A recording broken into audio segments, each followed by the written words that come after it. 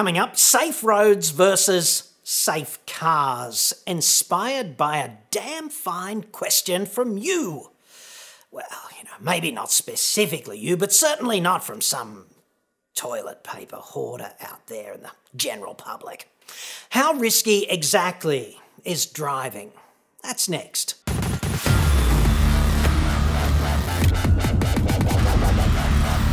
I'm John Cadogan from AutoExpert.com.au, the place where Australian new car buyers save thousands off their brand new cars. Hit me up on the website. Where is the step-off point between a safe road and a safe car? Will there be a point in the future where a car is so safe that the road is simply an afterthought? I only ask this because you never really talk about how shit Australian roads are compared to some Euro roads. Excellent question, Jeremiah, so let us talk about death. There hasn't been enough of that lately, God knows. Always uplifting in the midst of a zombie apocalypse and on the tip of everyone's tongue in any case. In the immortal words of my brother from a different mother, Phil Collins, I can feel it coming in the air tonight. Oh, Lord. So, to put this in perspective, it's going to take me a couple of minutes to get to roads and cars, okay? Because it's kind of pointless addressing this without getting a handle on what's really likely to kill you and what's not in the context of living modern life in an allegedly developed country such as Australia. People are actually very funny about death, you've probably noticed, especially the inevitability of their own. So unwilling to acknowledge that it's kind of out there awaiting all of us ultimately.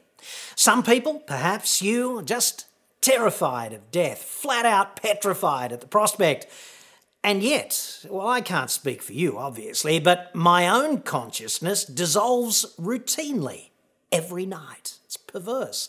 I lose all sense of myself. One moment, I'm lying there, fully here, staring at the ceiling, counting pole dancing Ming moles, and the next I'm just gone. I don't know where. One subjectively ceases to exist every night of one's life, typically, for about 6 or 8 hours. It's very, very strange. I'd suggest that death is actually kind of like that, only substantially longer and no waking up, if you know what's good for you. I'd put it to you that we are emphatically whacked as a society when it comes to death and risk and countermeasures and things of that nature. As I read this to you down this fine teleprompter and hope like hell that you can't tell that I am reading, the zombie apocalypse, which you might have noticed, is going on all over. And here in Shitsville, it's claimed the lives of 21 people, sadly. 21. And hey, exponential growth, we're right down the bottom of the curve and flattening the curve. I get all of that. It could be thousands. Ultimately, nobody knows. We've got to hope for the best and plan for the worst and wash our hands and stay home if we can and generally be socially responsible. And I'm on board with all of that. But at this stage, it's 21 people. And this is enough, apparently, together with the salient risk and uncertainty, for senior elected dickheads to impose a World War II-style deficit upon all of us, to bring the economy essentially to its knees, to close many public places and impose quasi-house arrest on the population. And I'm not making any comment about the effectiveness of these countermeasures and whether or not they're worthwhile. They're just facts, okay? Here in New South Shitsville, home of the Opera House and the Shitsville Harbour Bridge, entertainingly enough, our fuckwit premier, well, she's elected to keep schools open while at the same time deploying the cops forcibly to eject any person, even sitting alone quietly, from a beach or a public park, which seems somewhat inconsistent to me.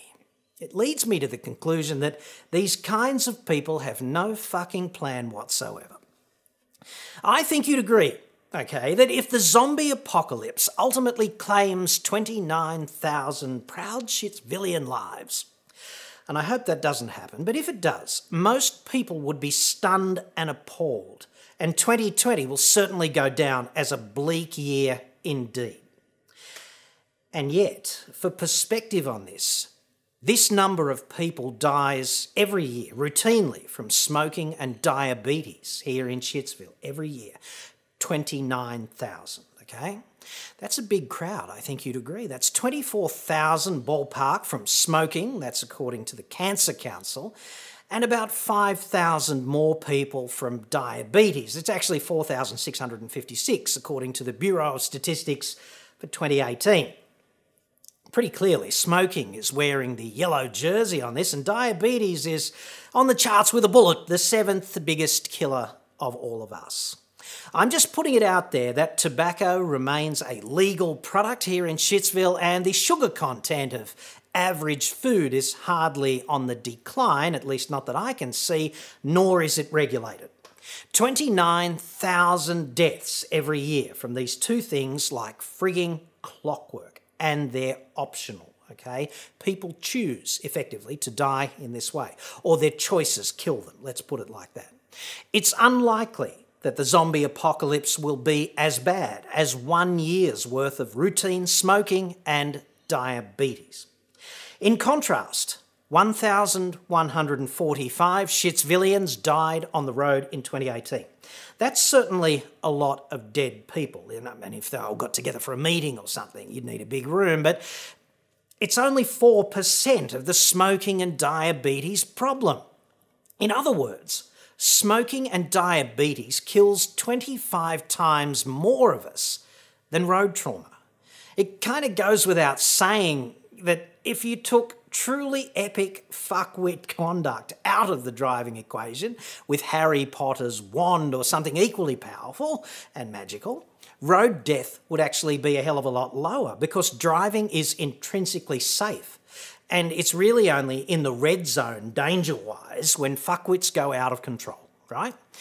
In fact, you are roughly 3 times more likely to die from falling off something like a friggin' ladder.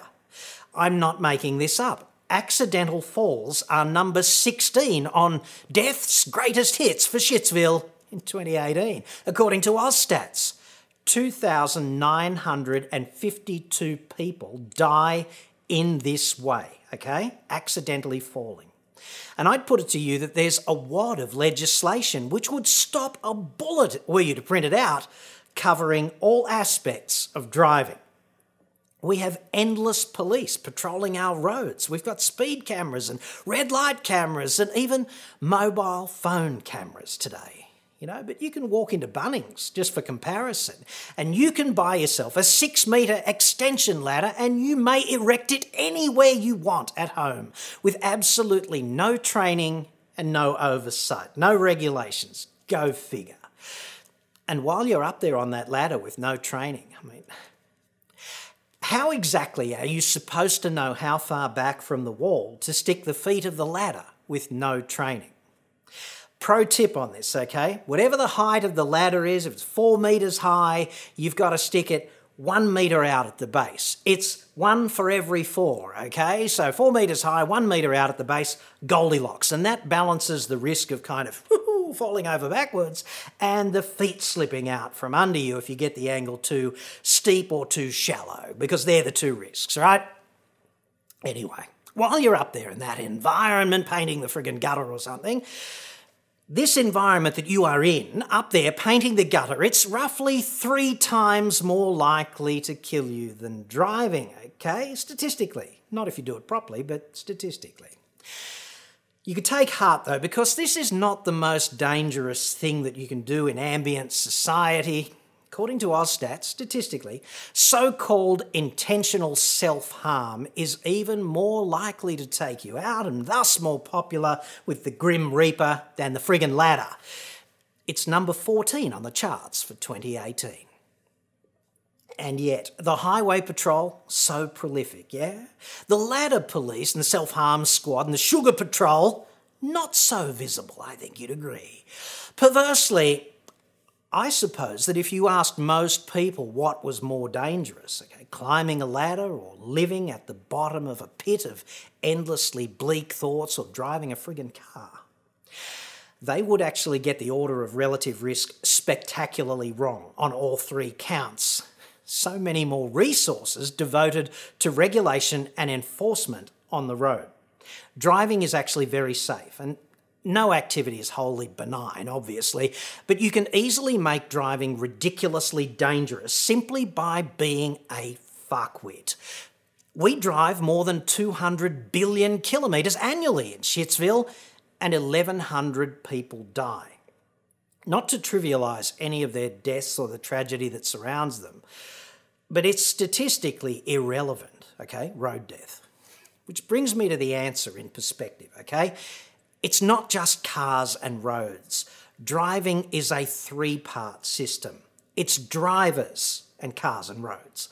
The safest road transport system is when you get the safest drivers in the safest cars and you put them on the safest roads. And I'd suggest that cars are way in front of drivers and roads, certainly in things like crashworthiness. Generally, the automotive industry is well in front on those three pillars. You know, drivers, cars and roads. The cars are great, the drivers and the roads, not so much. We've got a somewhat unique problem with the roads here in Australia, right? We've got a big continent, it's roughly the same ties and the same size as Retardistan. But there's only about 1/10 of the population, ballpark. So we don't have much cash per capita, per kilometre to spend on the road, which is why the roads take geological time to upgrade, seemingly. There's no question that safer roads save lives, okay? They just do. So when Jeremiah asked me, will there ever be some time in the future when cars are so safe that the road itself is kind of an afterthought? I've got to say, yeah. Never. That's never going to happen. See, there's a limit to how much energy you can absorb in a controlled way so that the loads imposed upon you by a crash remain survivable. And presently that limit exists in that travelling speed ballpark of 64 to 80 k's an hour with an approximately front-on impact, okay? Pretty much if you're in the safest car on earth at 80 k's an hour and you hit a massive unyielding object like a big tree and that stops the car, you're going to die. Hashtag physics. There's no clever hack for this. We can't subvert this process much more than we already have. So if you're going sideways at the same time and you have that same sort of crash into an unyielding object, it's probably 45, 50 k's an hour and it's all over. And this, of course, is why we need safe roads. Smart civil engineering does three things, okay? First up, what it does is it lets you see further down the road and you therefore get more time to react to whatever. And that's a real advantage, okay, in the crash avoidance department. And secondly, all of this engineering removes all of the hard, unyielding objects so that there's really nothing substantial to hit.